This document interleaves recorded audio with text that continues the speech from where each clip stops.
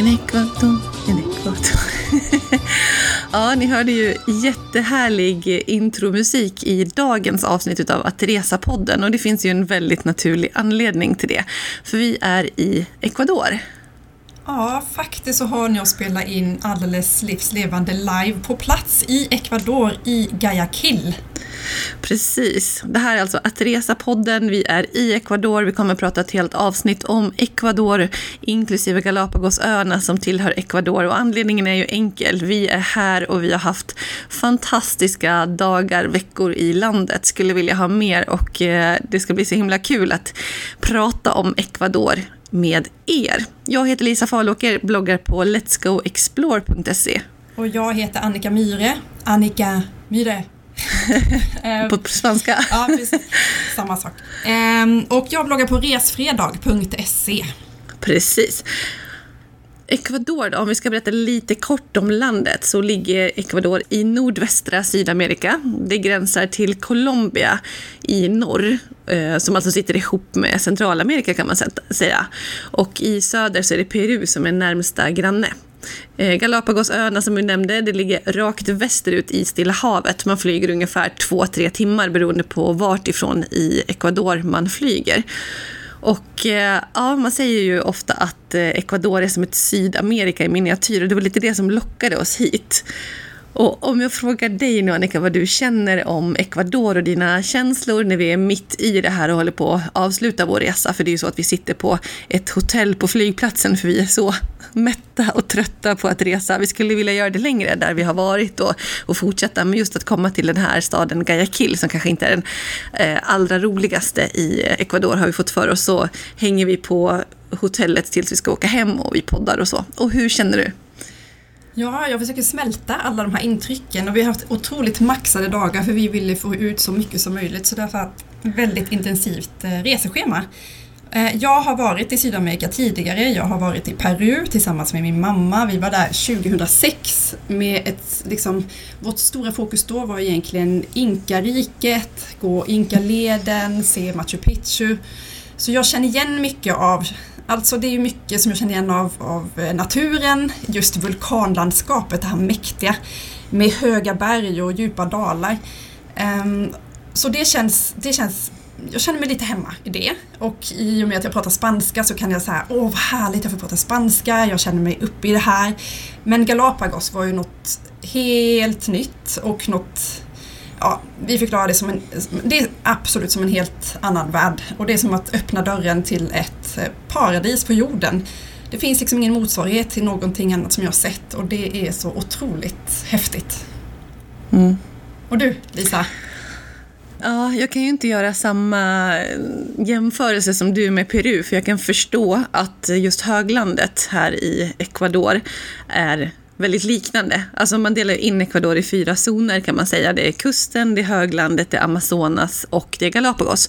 Och just höglandet, eller högländerna, när man pratar Ecuador Highlands, som är där Anderna sträcker sig och där huvudstaden Quito ligger, som vi bodde i och gjorde utflykter till omgivande berg och vulkaner och så vidare. Så förstår jag att du verkligen drar parallellen till Peru, och jag kan ju inte göra det. Och för mig var de här Andernas berg och liksom vulkanlandskapet, det är klart jag har varit i vulkanlandskap och kan göra den typen av jämförelse, men för mig är det något unikt. Och på ett sätt kanske vad jag förväntade mig utav Sydamerika när jag har sett det framför mig, och att man ändå ser ursprungsbefolkning ofta på många ställen och som verkligen ser sydamerikanska ut, om man säger så. Samtidigt som Quito, som vi ju spenderade ganska många dagar i, är en storstad med mycket mer mixad känsla, både kring befolkning, människor man ser, klädsel och så vidare. Men absolut att det har känts Sydamerika i ett miniatyr, och det är vad jag har drömt om, och det är ett otroligt bra första land skulle jag säga att komma till i Sydamerika för att få mycket Sydamerika på kort tid och liten yta. Ja, vi har också fått höra nu, alltså det är väldigt säkert här i jämförelse med andra delar av Sydamerika. Det kan vara en grej som gör att folk drar sig lite grann för att de har hört men folk blir rånade och det händer mycket. Till exempel Venezuela här i Sydamerika har vi hört väldigt mycket. Det är mycket oroligt där nu, och alla vi har pratat med avråder från att åka dit. Men vi har känt oss säkra hela tiden här. Vi har inte känt oss utsatta på något sätt. Sen gäller det såklart att man måste alltid tänka på var man går. Vi har gått och lagt oss tidigt på kvällarna, stigit upp tidigt istället. Så att var uppmärksam precis som du gör på resande fot överallt annars så är det ingen fara. Absolut. Men det är ju inte ett superenkelt resmål. Alltså det kanske inte är det absolut första man gör när man ger sig ut och man ska backpacka eller resa runt eller så. Eller komma till en storstad och klara sig själv. Eller? Jag skulle säga att det underlättar väldigt mycket om du kan spanska. Ja. Talar du spanska så är det lättare. Du kan komma runt på engelska också men har lite spanska med i bagaget så kommer det vara lättare att ta sig runt. Verkligen. Men sen har jag också slagits av och älskat att det är ett otroligt mäktigt landskap. Du tog ordet mäktigt innan, men jag känner att jag liksom inte riktigt kan ta något annat heller, utan det är det som slår, att det är storslaget, verkligen. Jag har också verkligen älskat att det är sån otrolig variation, de här olika delarna. Nu har vi ju inte hunnit med alla då, förstås, vi har haft lite för begränsad tid, men det känns ändå som att det är väldigt stor variation både i aktiviteter och landskap och alltihopa. Det har jag tyckt att varit så himla häftigt. Jag tycker vi har mött väldigt vänliga människor, både i serviceyrkena men också liksom allmänt. Alla vi har pratat med utav just ekvadorianerna. Ja, som har tipsat om massa saker och verkligen velat att vi skulle få bästa möjliga upplevelser. Och jag kan säga generellt att vi har inte träffat på några andra svenskar under hela vår resa här. Nej. Vi har varit inga andra skandinaver heller faktiskt. Det har varit mycket folk vi har träffat på från Tyskland, från Belgien, från Holland är det många eftersom då KLM flyger hit från Amsterdam. Men inga andra skandinaver. Och jag är inte van vid det från mina resor. Jag träffar alltid på folk. Verkligen. Och sen kan det ju sägas då att men om vi har varit här i typ 2 veckor så är det därför. Men vi har ju träffat och pratat med så mycket människor som har varit ute och rest länge. Ett par som har varit 10 månader i hela Sydamerika och hade varit ganska länge i Ecuador som vi mötte på Galapagos, som sa, gud, ni är de första svenskarna. Och de var från Holland. Så jag måste säga att jag tror att det är få svenskar här. Ja, det är kanske inte det första resmålet. Det kan jag också säga när vi bestämde oss att resa hit. Det är inte jättemånga som har varit här i min umgängeskrets som ändå reser ganska mycket. Ja, men exakt. Och vi la ut lite frågor i olika forum och sådär för att fråga om tips. Och det var väldigt mycket stiltje. Det var liksom inga svar. En Facebookgrupp vi är med i, där det är typ 40 000 personer tror jag. Så här, vi som älskar att resa eller något sånt heter den. Där la jag några frågor. Har fått 0 svar. Sen finns det flera resebloggare av våra kollegor som har varit där som har skrivit jättebra grejer som vi har haft väldigt bra hjälp av. Så det får vi passa på att tacka för också. Absolut. Katinka bland annat på vift.se och Moa på Lycklig och Levande. Även Linda på Resa Medvetet. Ja, så vi har fått en del bra tips från resebloggande kollegor. Absolut. Sen har jag också uppskattat att det har känts som en sån historisk mix. Vi har träffat mycket intressanta människor. Vi har pratat politik, historia, traditioner. Det är som att jag har lärt mig ett helt nytt land. Det är klart att jag inte kan liksom allt, men wow, vad man lär sig. Och det finns så himla mycket i Ecuadors historia och olika bakgrund hos människor och så. Det är som ett komplext land på något vis. Det har varit, tycker jag, så himla givande att ta del av de här diskussionerna, och jag har fått upp ögonen så himla mycket för det som jag absolut inte hade innan. Nej, och som vanligt, vi utger oss inte att vara experter på Ecuador efter den här resan, men vi vill återge våra känslor, det vi har hört om landet från våra guider, information som vi har letat upp själva och som vi har tagit reda på. Så det här är mer för att ni ska få en övergripande känsla om varför ska man åka till Ecuador, varför tycker vi att Ecuador är bra, och Galapagos då såklart. Så det är med den utgångspunkten som vi spelar in det här avsnittet. Ja, men verkligen, det är huvudsakligen inspiration, och ibland pratar vi om information också. Det är klart det kan komma sån, men ingen utav våra destinationsavsnitt innebär att vi kan något ställe 100%. Inte ens Stockholm, som jag har bott i liksom i 20 år, skulle jag kunna säga att jag kan allt om. Du är lite känslig, Annika, på att vi fick en kommentar på iTunes kring det. Ja, jag kommer inte ihåg exakt vad det stod, men det var verkligen så här: ni är dåliga på att göra research, bjud in experter som kan destinationerna istället för att hålla på och prata om sånt som ni inte vet någonting om. Ja. Nej, nu var du ännu hårdare än vad det var. Ja, men det är typ det jag fick med mig. Men så är det inte. Nej, precis. Och vad jag vill säga med det är att så här, jag kan förstå det. Det här är inte en historiepodd, det är inte en politisk podd, det är ingenting. Det här är reseinspiration. Och om ni ändå tycker att vi gör bra så kan väl ni gå in och boosta oss på iTunes med någonting positivt istället. För att även om det där var en tråkigare kommentar bland många som är jättebra, så har den tagit hårt, framförallt på dig, Annika. Ja, det är så snälla boosta oss på iTunes, så ska vi fortsätta prata mer om Ecuador från ett inspirationsperspektiv.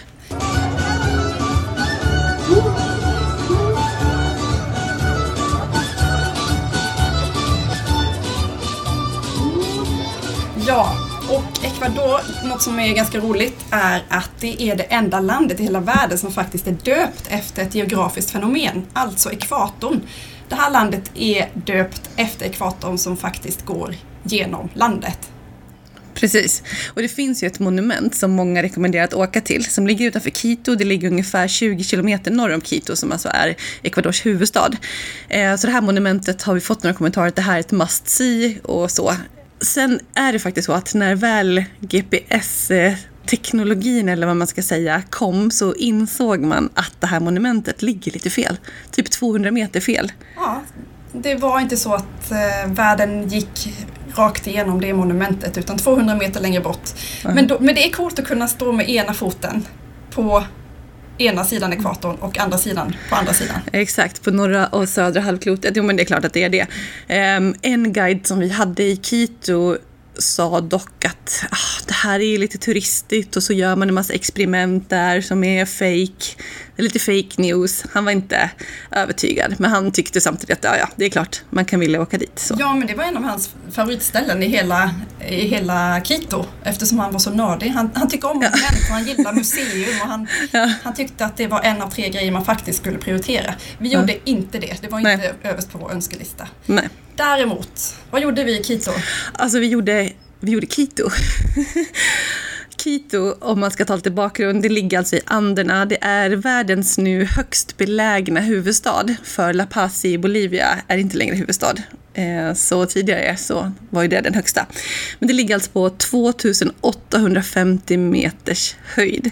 Så det ligger högt och det ligger liksom i mitten på, det ligger på sidorna utav bergsväggar, vulkaner. Framförallt är det en vulkan då som heter Pichincha-vulkan som den ligger på. Och vad man då ser som slår en i Quito är att hela staden är som utströsslad på bergsväggarna. Det är massa små hus, gärna i så här pastelliga färger, som bara ligger längs med bergssidor, vilket innebär att alla vägar i Quito som man står på, så ser man alltid en kulle med hus på. Alltså det blir väldigt dramatisk, häftig syn tycker jag i staden. Ja, att när vi kom in från flygplatsen med taxin så alltså vi gapade nästan. Ja, men hur är det möjligt att bygga de här husen på de här släntarna? Hur kan de bo här? Liksom, alltså hur kan det se ut så här i en stad?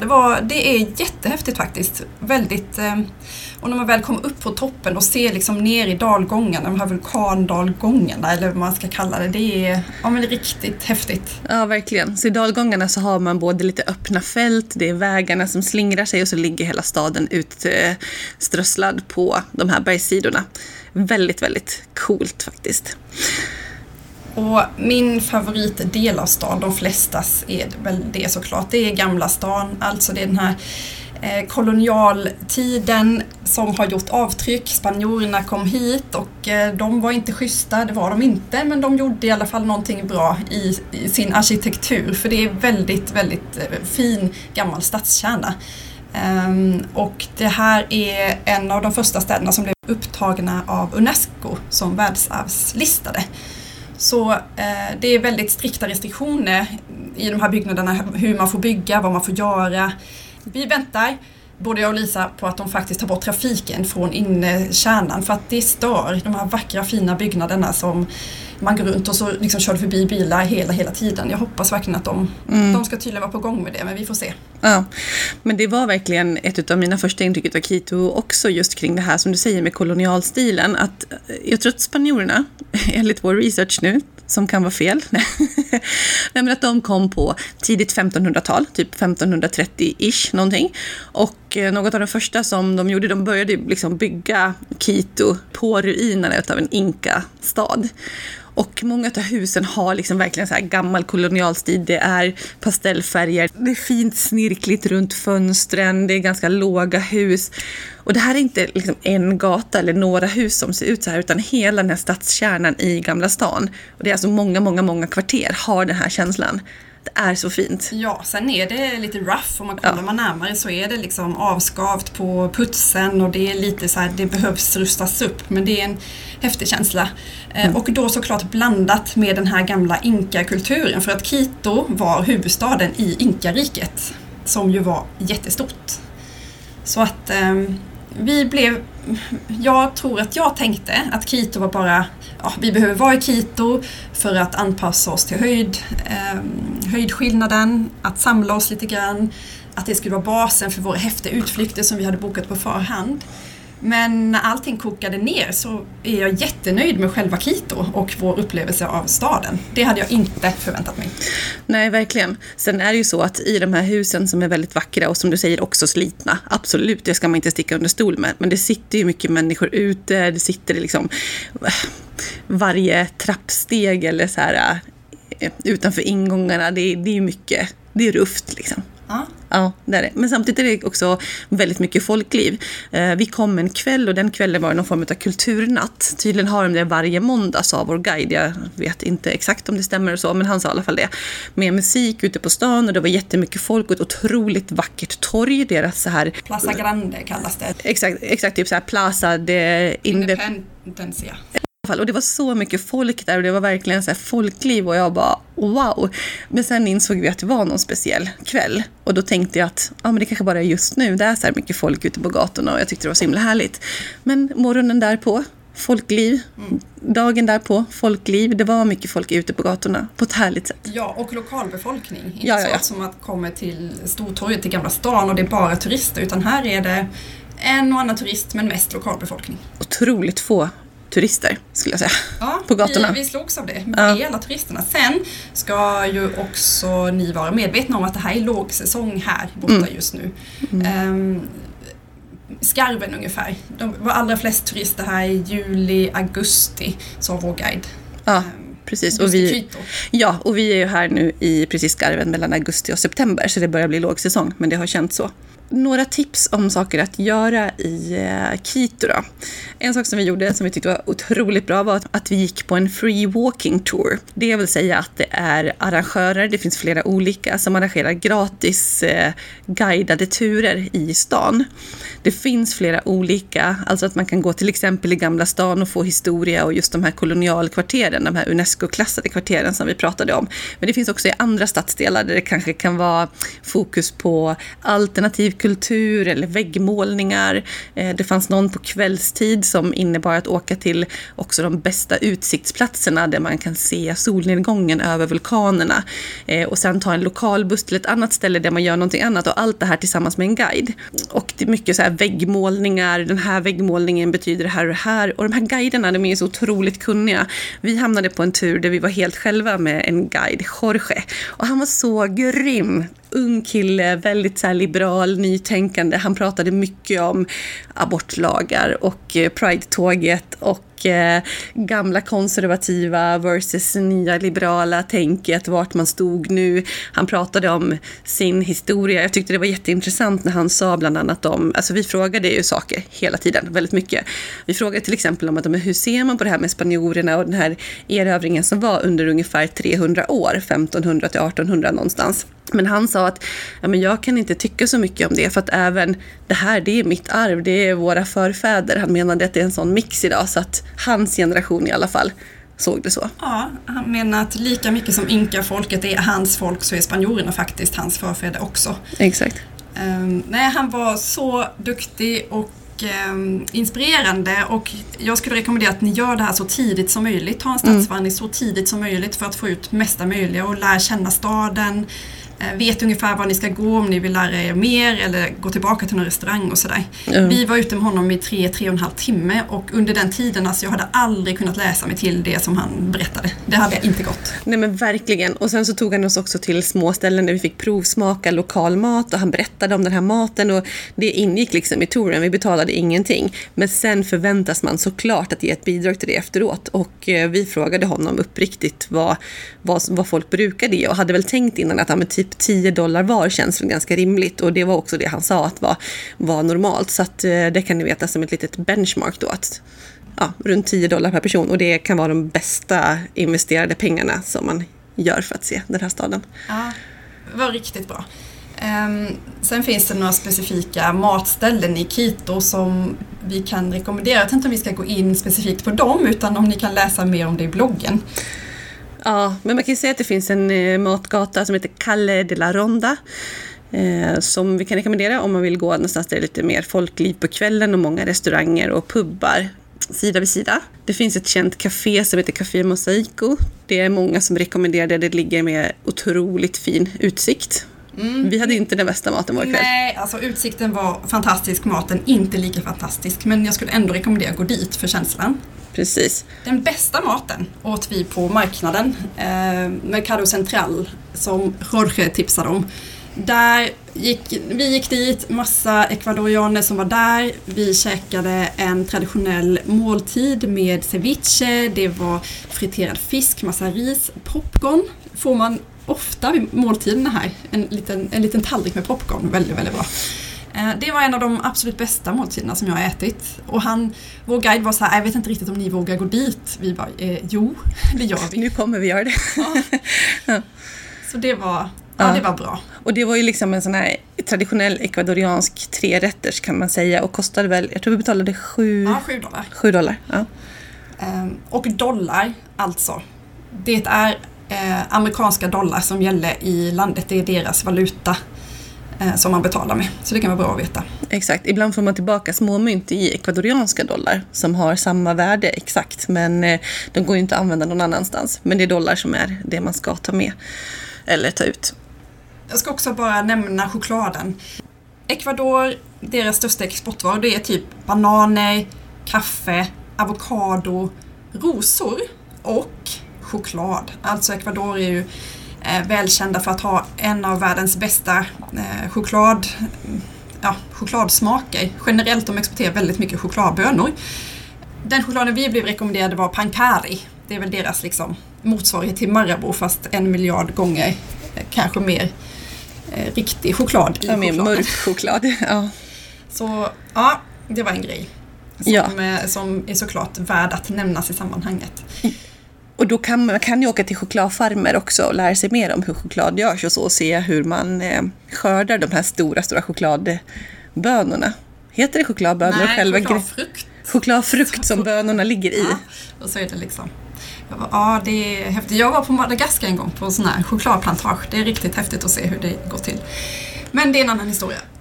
En annan utflykt som jag måste rekommendera. Det var en av de första grejerna jag googlade upp så här, att göra i Quito. Då dök linbanan Teleférico upp. Och man kan tycka så här, linbana, lite turistfälla så här. Nej, inte alls. Du åker upp med den här linbanan. Det är alltså en höjdskillnad på nästan 1000 meter. Det tar 20 minuter ungefär att åka upp. Och väl uppe på toppen så har du det är en sån enastående vy över hela Quito. Du ser de här husen då som vi pratar om slingra sig på alla möjliga håll och kanter. Och hela den här vyn av Quito är alltså inringad av 10 olika vulkaner. Alltså det är så otroligt häftigt. Plus att det känns nästan som att komma upp i en slags ökenlandskap där uppe. Något häftigt. Jag gjorde någon liknelse till något amerikanskt liksom. Så här lite ökenlandskap, massa kaktusar och det är så fint. Tänk på att ta med varma kläder. Den här temperaturskillnaden känns verkligen där uppe.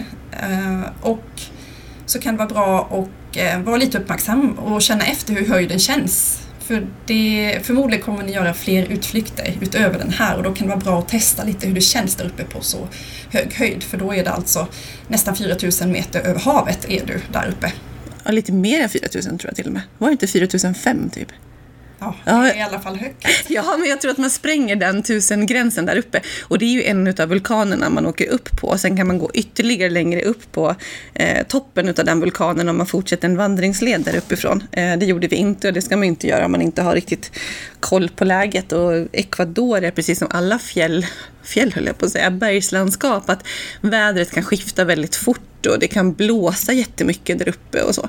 Men jag håller med dig, Annika, utsikten var helt fantastisk och det är ju så mycket vulkaner runt Quito i hela Ecuador på det här höglandet. Jag tror, om jag minns rätt, att det är i Ecuador 83 eller var det 84? 84 fick vi höra. Vulkaner, ja precis.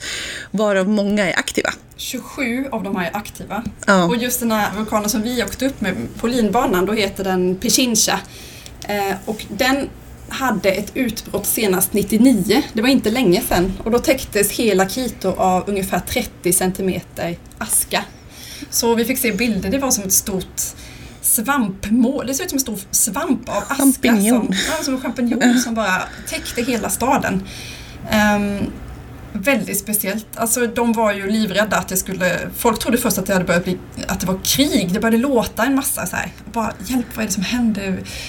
Nu kommer Peru och ska kriga med oss igen. De var ganska nyligen i krig med Peru. Men då var det vulkanen som satte igång och... Precis.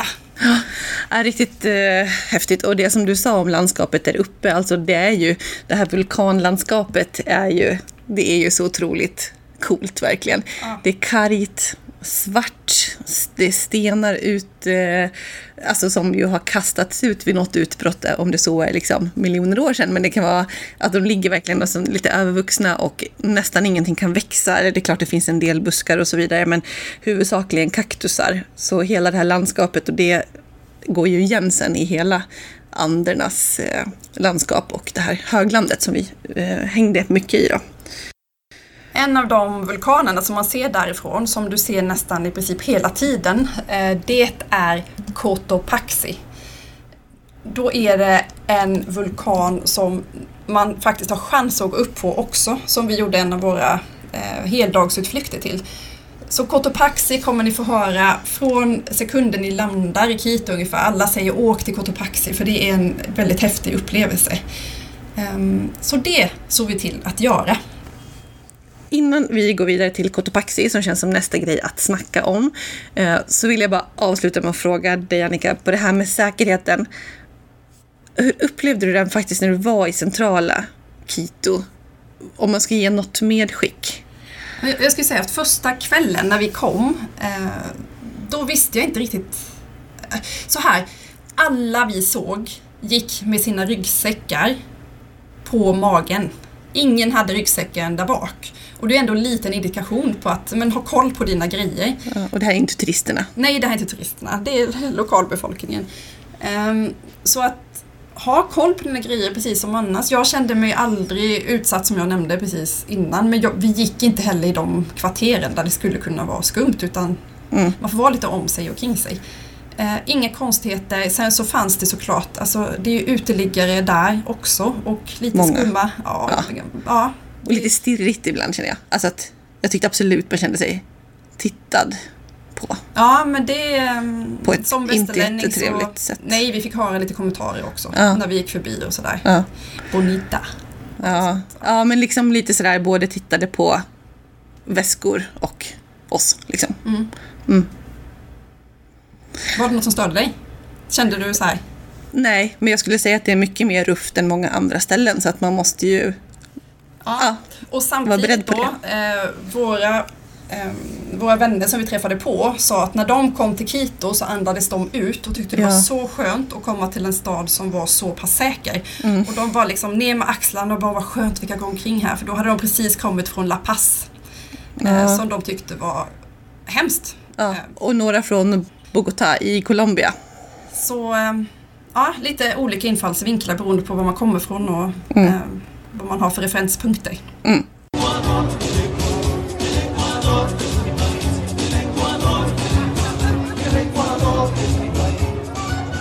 Cotopaxi, vulkanen med stort V.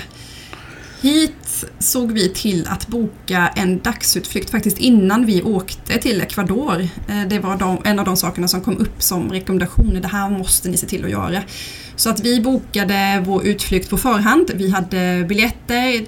Vi fick gå till ett samlingsställe vid ett torg och blev upphämtade av en buss. Och vi var ett 10-tal personer från... det var allt från Venezuela till Belgien och Holland. Vi var 10 pers och en guide. Och så körde vi mot Cotopaxi, den här stora vulkanen. Gjorde några stopp på vägen. Men Cotopaxi var alltså, det var något helt eget. Ja, och för pratar man det här med höjden på de här vulkanerna, vi har varit lite inne på det att vi åkte upp med linbanan till drygt 4000. Alltså de här vulkanerna är så höga, Cotopaxi är 5800 meter. Det är ungefär lika som Kilimanjaro. En skillnad är ju att det som omger ligger ju på ganska hög höjd också, så stigningen är inte fullt så hög. Vi gjorde såklart ingen topptur, för det behöver man mycket mer tid. Man behöver anpassa sig till höjden och så vidare. Men däremot så våran utflykt innebär vandring, det var det vi ville göra. Vi ville gå upp så långt som möjligt. Vi var lite oroliga på förhand för höjdsjuka och så vidare, för att vi inte hade så många dagar i landet eller i Quito innan, för att man behöver ju några dagar för att anpassa sig. Men vi ville ändå göra det, och vi tänkte att om det inte funkar då får man väl vända, och det här måste ju guiden vara jättevan vid. Vi åkte, som du säger, så gjorde vi en del stopp på vägen. Vi tittade på någon lagun, vi tittade på utsikt, vi var till någon by och så vidare. Men sen åkte vi upp med den här bussen för Cotopaxis slutter från så långt ner man nu var vid lägsta punkt, några tusen meter upp kanske, och upp på vulkanen. Vägarna slingrar sig alltså enormt. Det är grusväg, väldigt, väldigt skumpigt. Väldigt skumpigt. Ja, ibland släppte bussen lite grann så här slirade. Och det var en gång jag kollade på någon tjej i bussen, vi bara okej, tänk om vi dör nu, och så skrattade vi. Eller alltså det var att det slirade och sen började det glida lite. Ska det vara så här? Ja, men de gör det varje dag, tänkte man, för att lugna sig. Ja. Men man åker i alla fall upp till en parkering helt enkelt. En liten parkering, alltså det står kanske 5 bussar och någon 4-wheel drive. Jag skulle uppskatta att man då är på ungefär 4500 meters höjd kanske. Och därifrån så går man då upp, och så finns det en basecamp några 100 meter ovanför. Och det här kan ju låta inte så mycket, att gå typ en 300-400 höjdmeter eller vad det nu kan vara tal om. Något sånt kanske. Vi gick upp till 4894. Det är högt. Och nej, det är inte jättemånga höjdmeter man går från parkeringen och upp. Men det är, varje meter känns. Varje steg kändes. Ja, alltså varje steg.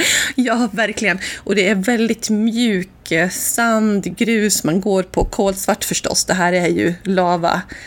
Massor som man går på, så varje steg, så om man ser att man tar ett kliv på kanske 3 decimeter, så sjunker man ju ner kanske 1 i alla fall, minst utav gruset så att säga. Glider ner, och det blåste otroligt mycket den dagen vi var där, alltså det kändes nästan som stormvind där emellanåt. Ja, vi hade otur med vädret. Vi hade otur, och det blåste och det kom snöblandat regn, och det bara piskade sån här vulkansand i ansiktet med snö, och du känner varje andetag som du andas.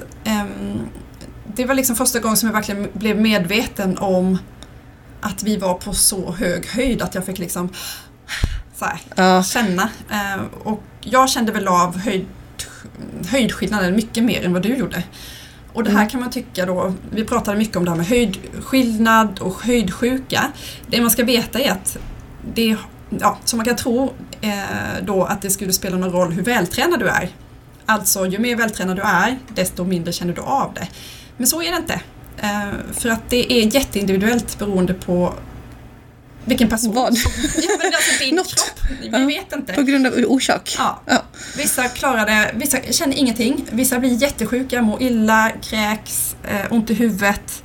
Det är, ha respekt liksom, vila ofta och mycket och pusha det inte för mycket. Nej, exakt. Upptips som vi fick var ju också att dricka mycket.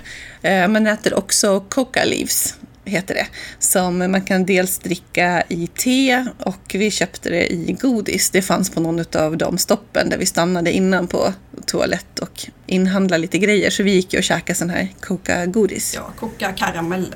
Jag vet inte om det är mer liksom placebo eller vad det är, men det kändes bra att ha i sig något i munnen i alla fall. Ja, och drick något varmt, sött pratade guiderna om, och det finns en del tips, men blir man dålig så blir man. Men utav vår grupp på 10 så kom ju alla upp.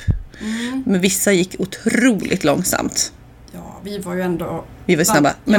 Men det var... Men jag menar mer att det var ju inte på grund av liksom, hur tränad man var. Utan Nej, det handlar de såg om... väldigt vältränade ut. Men de hade tufft. Ja, med höjden. Men det var otroligt tufft väder.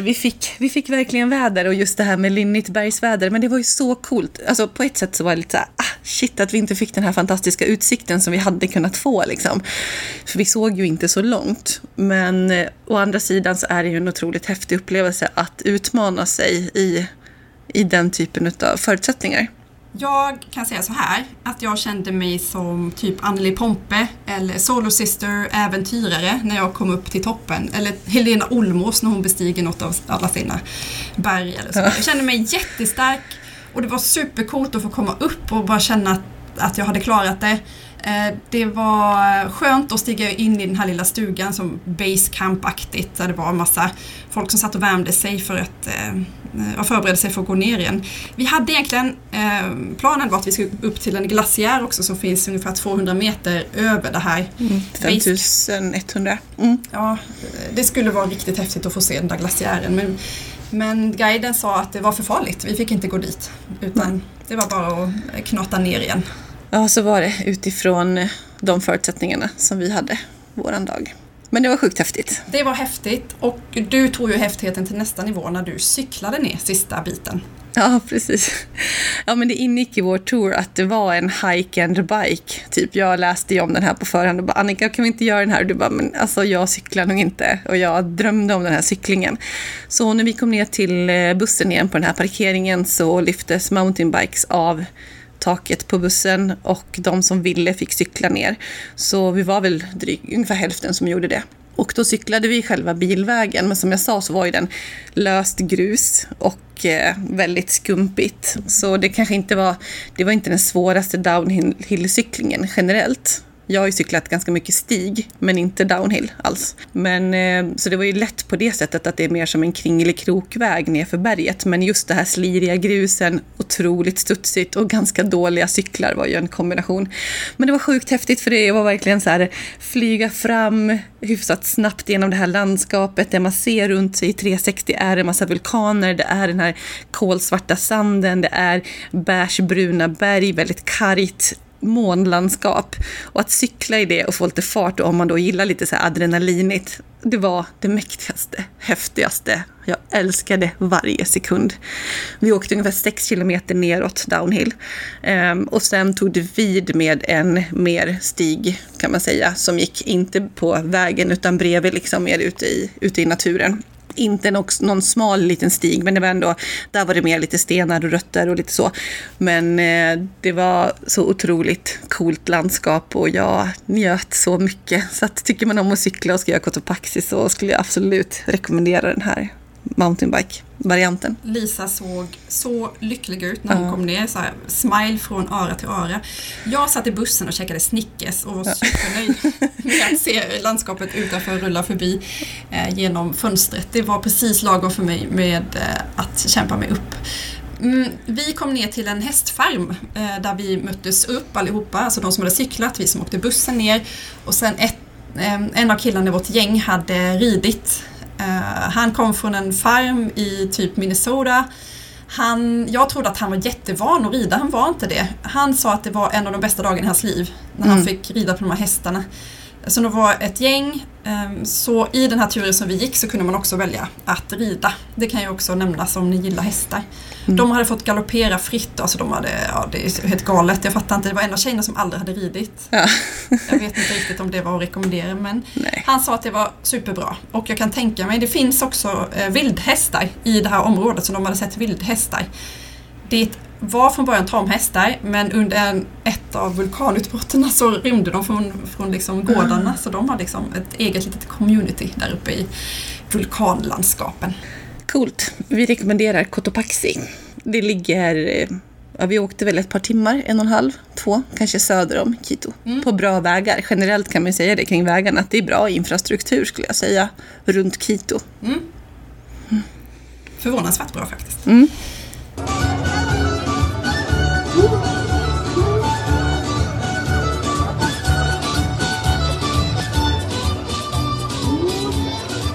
Nästa stora utflykt vi gjorde, den gjorde vi dagen efter Cotopaxi. Det är kanske inte att rekommendera. Jag skulle nog säga att man behöver egentligen en mellandag i stan där. Det skulle nog vara skönt. Ja, alternativt att man gör en kombinerad som är flera dagar så att man inte åker så långt och så. Men just att göra 2 lite tuffare utflykter eller vandringar och på den här höjden 2 dagar i rad, men det är klart att det känns. Ja. För Kilotoa, då åker du alltså förbi Cotopaxi igen. Det är en ganska lång bilresa, 3 timmar ungefär tror det för oss att köra. Och Kilotoa, det är alltså ännu en vulkan.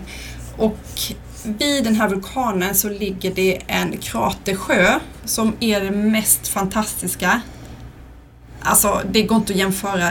Jag trodde, bilderna jag har sett var så här, det ser fint ut, men det är väl photoshopat som alla andra bilder man ser. Men när vi kom till den här kratersjön så är det bara knallturkost. Den här lilla sjön omgiven av vulkanlandskap. Alltså, det var verkligen så här wow. Ja, och vi sa ju det också att våra förväntningar innan inte var jättehöga, för kratersjö har vi båda sett tidigare. Man har varit på Island, jag har varit i Indonesien, Nya Zeeland. Det finns lite olika ställen där man har stött på den här typen av sjöar. Men just det här med färgen och i kombination med det här väldigt, väldigt dramatiska vulkanlandskapet. Och dessutom om man pratar om vägen dit så är det ju att man åker Andernas högland. Det är som att åka Trollstigen i Norge gånger 10. Ja, exakt. 1000.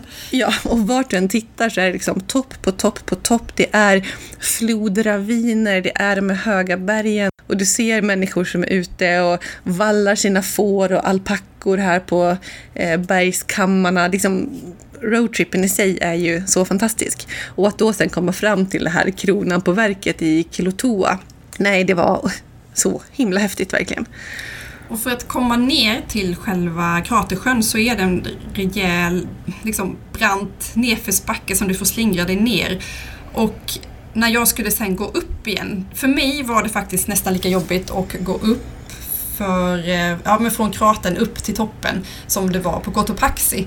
Jag kände av höjden väldigt mycket dagen efter Cotopaxi, som alltså var när vi skulle till den här kratersjön. Så det kändes rejält, så jag behövde verkligen lång tid på mig, steg för steg, men det var så värt.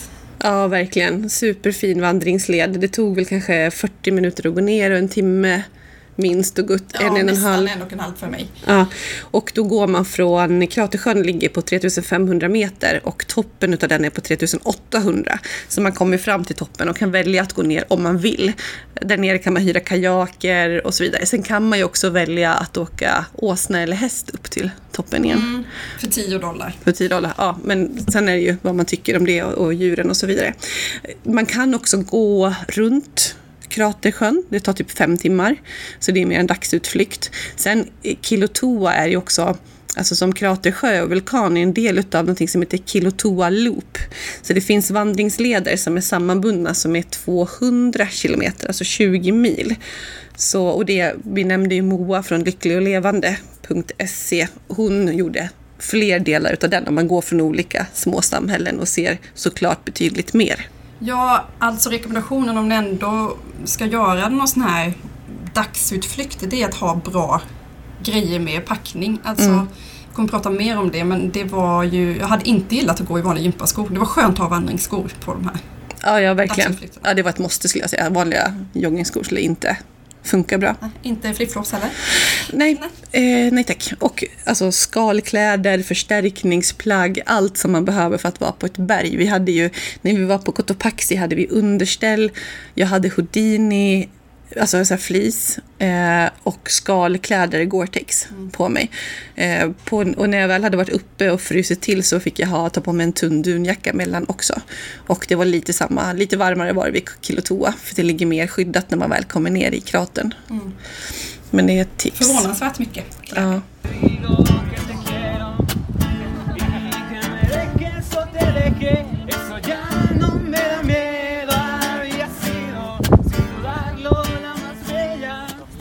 Ja, för att fortsätta på andra utflykter som man kan göra i Ecuador, i princip med utgångspunkt Quito eller liksom närmare Quito, så kan vi nämna Mindo Cloud Forest. Det är också ett väldigt populärt utflyktsmål. Cloud Forest, man kan tänka sig, men vad är det egentligen? Jag vet inte om man känner till det uttrycket, men på svenska så översätts det faktiskt molnskog eller dimskog. Det betyder att molnen ligger lågt, det ligger liksom alltid i träden.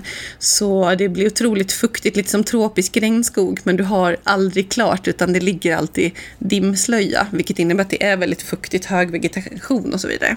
I Mindo Cloud Forest, det var länge sagt att vara en av Ecuadors bäst kept secrets, alltså lite så hemligt som inte så många åkte till.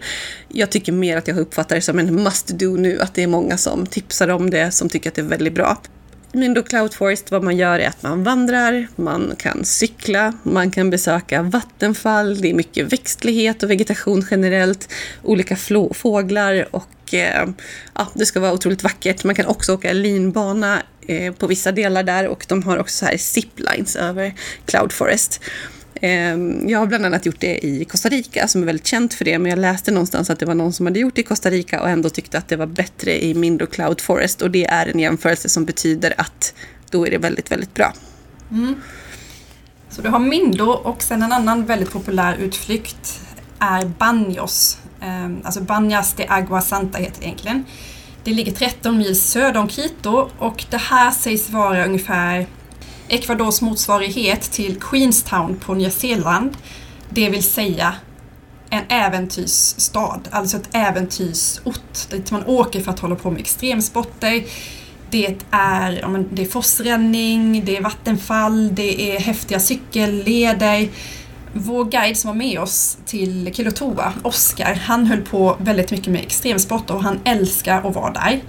Och han sa, ja visst, det är turistigt, men det spelar ingen roll. Det är fantastiskt ställe. Han gillade verkligen det och rekommenderade det. Så när man är i Quito, när man kollar på utflyktsarrangörer, när man går förbi små butiker där man kan liksom boka utflykter, eller researrangörer då pratas det om Quilotoa, som jag pratat om, Cotopaxi, Mindo, som Lisa nämnde, och då Baños. Så är de här 4 stora liksom grejerna som då är must-dos. Och så är det Amazonas. Ja, precis. Och Baños kanske är mer som man åker och stannar till i ganska många dagar. Vissa är ju där hur länge som helst om man gillar det, även om det är superturistiskt, säger alla, men ändå värt så. Amazonas, ja exakt, dit åker man också och bor längre tid förstås. Ofta så bor man i lodger längs med floden som kanske erbjuder helpension eller så. Och det kan vara allt från så här lyxiga ecolodge till väldigt enkla hostelkänsla. Så det får man också kolla upp då, vilket man föredrar, och kan boka på förhand eller kan boka i Quito. Och vad man gör i Amazonas, jag vet inte, någonstans kanske det känns som att det goes without saying. Man gör ju såklart utflykter på floden, man åker båt, man kanske kajakar och så vidare. Kanske besöker någon så här local village, även om de besöken som är arrangerade alltid är ganska tvivelaktiga. Ja, alltså, vi var på ett sånt, och de så här, $1 för att ta kort, och så har de på sig sina traditionella kläder, vilket många har när de är ute och jobbar på fälten, som vi åkte förbi där liksom i högländerna, men det var väldigt kommersiellt och det får man ta med en nypa salt. Verkligen, man får mer kanske se det som att de personerna man åker till eller ställena, deras jobb är att visa upp hur det har varit, kan vara och så vidare, och få betalt för det. Och då får man ju antingen se det som att det här är hemskt då man tittar på människor och uppvisning och de vill inte vara där, eller så ser man som att de här dollars för att kanske kolla in i något hus eller som de vill att man ska sticka till dem, $1-2-3 totalt på ett sånt här besök, gå direkt i deras fickor. Ja, och till att betala utbildning för barnen. Ja, exakt. Och förmodligen gör att de sen kan åka och bo i sitt riktiga hus. För det är inte det här som de visar upp. Typ. Ja, i alla fall så gör man ofta sånt på Amazonas också då. Och mycket vandring förstås. Och det är vattenfall som man åker till. Man kan bada laguner. Och det är såklart också ett enormt djurliv och kanske allra mest insektsliv. Tarantellas och vad härligt. Ormar. Nej, men Amazonas. Sen finns ju en mindre utflykt också förresten som vi absolut måste nämna, som väldigt många tycker att det är otroligt bra, och det är att gå på marknad. Det finns en som heter Otavalo. Eller Otavalo är snarare en stad i Ecuador i en provins som heter Imbabura.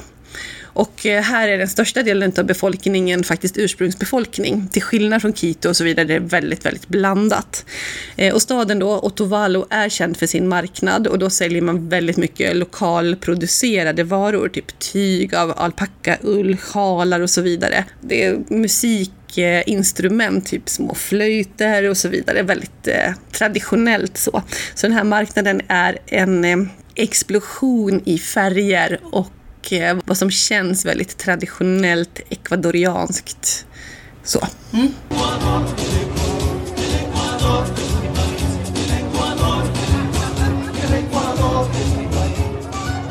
Och då för att på något sätt knyta ihop säcken med Quito och våra utflykter därifrån. Vi bokade 2 av våra större utflykter hemifrån Sverige via en samlingssida som heter Viator. Som är då någon slags... de samlar upp lokala utflyktsarrangörer och håller ansvaret då för att allting funkar som det ska. Det går såklart också att sen klicka in på de respektive arrangörerna och boka direkt via dem. Vi hade jättetur och hade jättebra arrangörer. Och när vi pratade med guiderna så sa de att Viator är en bra sida för att du har garanti och säkerhet. Det funkar jättebra. De var nöjda med det. Det är inte jättestor prisskillnad heller. Men det vi märkte när vi kom till Quito, det är alltså överallt kan du gå in på små resebyråer och få hjälp att boka. Det kan vara lite problem ibland om det inte... alla är inte jättebra på engelska, det måste man vara medveten om. Och flera som vi träffade som inte pratade spanska sa att de hade haft svårt att kommunicera när de skulle boka utflykter. De gjorde det hellre via sina egna hemsidor på sitt eget språk.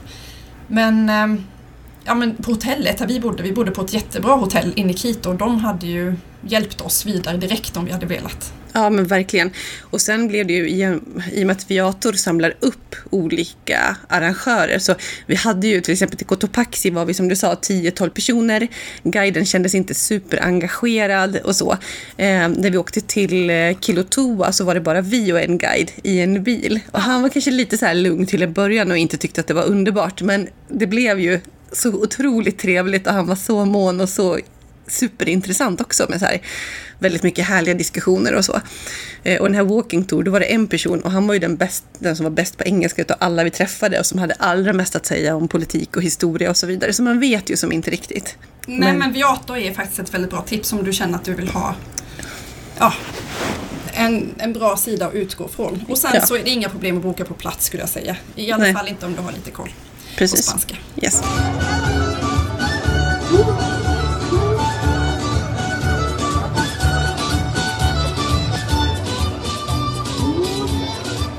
Ecuador ligger vid Stilla havskusten, Pacific Coast, och givetvis finns det också många stränder som lockar folk. Vi sitter ju och spelar in det här i Guayaquil som är en kuststad, men Guayaquil är faktiskt, eller har varit, Ecuadors största stad. Jag googlade det här lite grann för att försöka göra rätt här så att alla tycker att vi har koll på läget. Apropå vad vi sa i början. Nej, men det är typ 2,2 miljoner invånare medan Quito har typ 1,4. Det var någon i Quito som sa att men nu har Quito gått om, men det låter ju jättemärkligt för att jag ser inga tecken på det på internetet. Men i alla fall, Guayaquil är en väldigt stor stad så här har vi inga stränder. Vi sitter och jobbar en hel dag här nu faktiskt innan vi ska åka hem. Men med det sagt så ligger ju fortfarande Ecuador vid Stilla havskusten som sagt och det finns många bra stränder. Det finns också många ställen med bra surf. Så jag läste om några ställen som vi inte har hunnit besöka och jag kan också lägga till att utav alla människor vi har träffat, vi har ju varit väldigt öppna och snackat supermycket. Jag har inte träffat någon som har pratat just om Ecuadors stränder och att det är där de har varit. Jag har träffat någon som sa att de har varit på ett av de bästa surfställena, att det är så här riktigt bohemisk känsla och surfstil och ett underbart ställe att bara hänga på. Men kom inte ens ihåg vad stället hette. Så det är mer att man pratar om Ecuador som land och högland, Amazonas och allt vi har pratat om och sen Galapagos som en kombination. Men det finns stränder, det finns till exempel ett surfställe som heter Montanita, som är ett av de mest populära surfställena, strand som ligger ungefär 18 mil nordväst om Guayaquil där vi är just nu. Så det är inte superlångt landvägen, men hur vägarna ser ut i den här delen av Ecuador är en annan fråga än hur det ser ut vid Quito. Och där har de haft VM i surf och så. Och väldigt så här bohemisk stil och mycket surf och party och så vidare. Det finns en fantastisk strand som heter Mompiche, som är ett av de mest vackra, små mysiga ställena. Lite mer så här fiskeby kan man säga. Med fin strand och skön vibe. Ett annat populärt ställe bland folk är Kanoa, en annan strand som många gillar. Och ja, det finns väldigt många fler. Så det här är ingen komplett guide, men givetvis kan man kombinera de olika klimatzonerna i Ecuador och få in sin strandsemester också om man är intresserad av det. Och om du funderar på att åka till Ecuador så finns det några praktiska detaljer som kan vara bra att tänka på. Så vi kan väl dra några av dem. En av dem är såklart visum. Vi behövde inget visum för att resa hit. En svensk medborgare får stanna upp till 90 dagar under 1 år i Ecuador. Däremot så måste ni tänka på att passet behöver vara giltigt 6 månader efter inresa. Säkerhetsläget har vi pratat en del om. UD i deras app Resklar, som vi brukar ta upp som ett bra hack och kolla in om ni ska ut och resa. De avråder från att resa till gränsområdet mot Colombia. Men annars så menar de att det är sedvanlig försiktighet som gäller. Hur mycket tid behövs då för att göra Ecuador? Vad säger du, Lisa? Men jag skulle säga så att har man en semester på 3 veckor så skulle det vara typ optimalt. Alltså gör Ecuador i 2 veckor och Galapagos 1 vecka. Eller Ecuador 10 dagar, Galapagos typ 10. Något sånt skulle jag tycka att var ultimat. 2,5-3 veckor. Mm. Det kräver sin tid om du vill se och göra det som du vill göra. För du ska också tänka på i grunden då, som vi hela tiden återkommer till, att det ligger på så pass hög höjd så att det krävs lite tid att anpassa dig till den här höjden. Mm. Men däremot så var ju inte resan så brutal. Man kan ju tänka sig att det är otroligt långt borta, och det är det. Men någonstans så ligger det ju det ligger ju på västkusten av Sydamerika. Du kan jämföra det med att resa till Los Angeles. Så. Vi reste med KLM, som vi också samarbetar med till viss del inom ramen för den här resan. Och det var inte så farlig resa, vilket också är en anledning till att vi kunde välja att resa till den här destinationen givet den lite begränsade tid vi hade med tanke på familjer och annat jobb hemma och så vidare. Flygtiden totalt från Stockholm gick på ungefär 14-15 timmar kan man säga. Vi flög till Amsterdam då. 2 timmar tar att flyga dit, knappt, kanske 1,5-2. Vi väntade ungefär 1 timme. Vi har samma på hemresan också. Och sen själva resan mellan Amsterdam och Quito runt 11,5 timme. 11,40 stod det att det skulle ta. Sen gick det lite snabbare. Precis, men exakt. Men lite olika också till Quito eller Guayaquil. Vi flyger ju hem nu direkt från Guayaquil och vi flög till Quito. Vilket var för att kunna se lite mer. Även om vi nu hoppade för att vi är så otroligt trötta på att göra allt så otroligt intensivt som vi har gjort den här resan för att få in så mycket som möjligt för rapportering till er. Men 11,40 är den långa distansen. På hemresan har vi nattflyg. 15 timmar som gick jättebra. Det var en väldigt smidig flygresa. Vi flög som sagt med KLM och väldigt bra mat generellt. Vi hade bra säten. Så det gick snabbt att komma hit. Det kändes som att det var snabbt. Eftersom vi flyger utan barn, Lisa. Ja. Vi är så vana Halleluja! Släpande. Så det var nästan som rekreation att sitta på flyget. Verkligen. Tidsskillnaden mot Sverige är 7 timmar här i Guayaquil och Quito. Ytterligare 1 timme, 8 timmar när man är på Galapagos. Och som alltid när man flyger åt det här hållet, man korsar Atlanten västerut, så kommer man fram och får uppleva att vara kvällstrött och morgonpigg. Underbart för en morgontrött människa som mig. Och vi har ju försökt hålla tiden lite grann så att vi har inte haft sena kvällar av den anledningen. För att det är för kort resa så vi vill inte ställa om helt och få det jobbigt när vi kommer hem. Och det har varit lite lagom att gå och lägga sig vid 9-10 på kvällarna och sen stiga upp vid 6. Ja, jag har haft väldigt svårt med jetlagen den här gången. Jag har haft svårt att sova på nätterna, vaknat extremt tidigt men heller inte kunnat somna på kvällarna, så att det har inte varit ultimat. Men det beror ju på. Ja, jag har ju somnat stenhårt på kvällarna och vaknat pigg som en lärka vid 5:30, vilket har varit perfekt eftersom alla våra utflykter har haft väldigt tidig start. Ja, vi har stigit upp 5-6, typ senast 6:30 varje dag hela resan. Verkligen. Det blir värre hemåt då. Pengar, som sagt, som vi har nämnt tidigare, det är amerikanska dollar som gäller. Växla på förhand i Sverige, ha en summa med. Det går att ta ut, men det är inte, alltså till exempel på Galapagos som vi kommer att prata mer om, så är det, då måste du ha cash. Ja, verkligen. Och i Quito fanns såklart banker och sådär, men det är lite oklart med öppettider och ja, men ha med dig lite buffert när du kommer. Men cash is king. Cash det är väldigt, väldigt svårt att betala med kort. Nästan alla betalar med sedlar. Ja, inklusive på de ställena där det är dyrare grejer man köper som utflykter och så. Men om pengar också, men de räcker långt. Det är ett billigt resmål. Alltså vi har ju bott bra, kanske inte hotellstandard utan vandrarhem / enkelt hotellstandard för ungefär 400-500 kronor tillsammans. Bara åka upp den här linbanan i Quito kostar 8,50 tror jag, vilket ju är billigt. Sånt där kan ju kosta 500 spänn om man är på typ Teneriffa.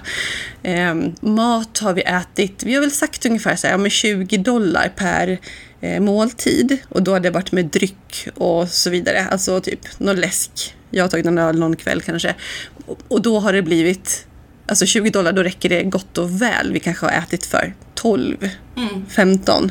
Ja, det går ju att få en 3-rätters för $5-7 också. Ja, men på schysstare restauranger har det kostat kanske en varmrätt typ $12 någonstans så. Taxi i Quito från $1 från en sida av stan till en andra. Ska man åka lite längre har det kunnat kosta 4-5.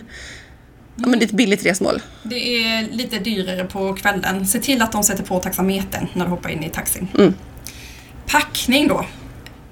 Ska du åka till Ecuador, beroende såklart på vad du ska göra för någonting. Jag och Lisa har behövt ha packning för alla olika typer av zoner. I min väska har det varit alltså bikini och flipflops, men det har också varit vinterjacka och underställ. Hög höjd, kallt. Sen kommer du till Galapagos så kan du ha bikini, men den här tiden på året så är det också, kan det bli kallt. Du behöver en tröja. Det som har varit mest viktigt i min packning: bra skor, vandringsskor, höga strumpor, alltså vandringsstrumpor, inte så här ankellånga, för det kommer in en massa vulkansand och grejer. Rejäla shorts och min houdini har varit så här. Det har varit det som har varit mest välanvänt i min packning. Ja, precis. Jag kan bara hålla med. Och sen resa-apoteket. Jag har en förmåga att när jag sover dåligt, stressar eller är i riktigt tufft väder så kan jag få lite eksem i en del av ansiktet. Och det här har blossat upp nu när jag är här. Det händer ibland på resor. Och för mig då behöver jag ha min lite starkare kortison med mig. Men det är inget konstigt, jag vet att jag behöver kortison så att jag har gått till apotek. Jag har säkert varit på 5 stycken och bara frågat om kortisonkräm. Jag har med en svag, jag vet inte vad jag tänkte på när jag la i den.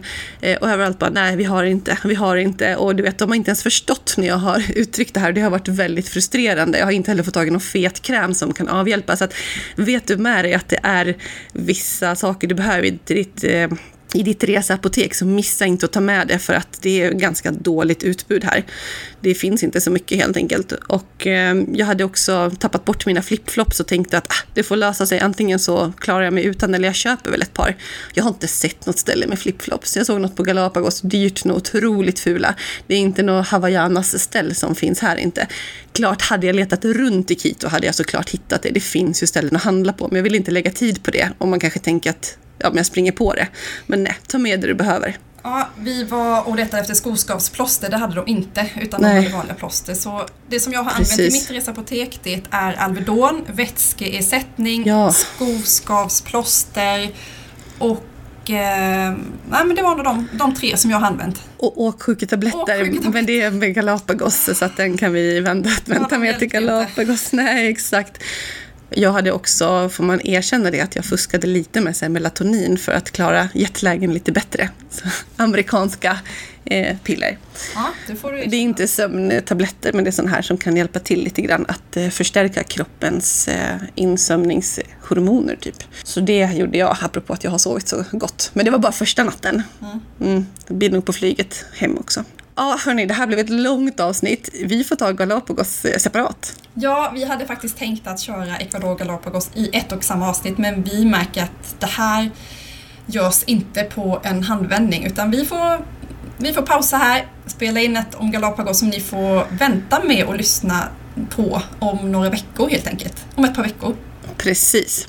Alltså generellt ska sägas att vi är så nöjda med den här resan. Ecuador har tagit oss med storm, både dig och mig. Verkligen. Och jag är så tacksam för att vi åkte hit. Och jag är så glad att jag kunde göra med dig, Lisa. Ja, men det är samma, Annika. Det har varit grymma dagar. Jag tror inte det finns någon annan som skulle orkat med det här tempot. Nej, vi har maxat Ecuador. Nej, men vi har maxat våra dagar, och jag pratade träffade en kille från Australien, och han bara, det är som att ni bränner ett ljus i båda ändar, ni kör verkligen på. Men som sagt, med familj och begränsade resdagar så fick vi göra så här den här gången. Och jag hoppas att ni ändå känner att ni har fått gott om inspiration och information om Ecuador. Och gå gärna in på iTunes och boosta lite mer. Ja, skriv recensioner på podden. Skriv kommentarer. Ja, jättehärligt. Låt oss veta vad ni tycker. Och så får ni lyssna vidare på Galapagos. Ja. Tack för idag och hälsningar från Guayaquil. Och för resten måste jag bara säga att musiken ni hörde lite tidigare, inte i början utan lite där i mitten, det var lite musik som de satt och spelade när vi kom ner till botten utav Quilotoa-lagunen, och någon hade plockat fram en gitarr och de satt och sjöng, och det är lite den känslan. Jag hoppas att ni även i musiken i det här avsnittet känner Ecuador-känslan. Det är alltså snuttar som är inspelade på plats här på lite olika ställen. Ja, våra backpacker-gener jublar sig igenom hela resan. Tjuhu! Ja. Tack för idag. Hälsningar från Guayaquil, Ecuador. Åk hit. Åk hit. Hej då.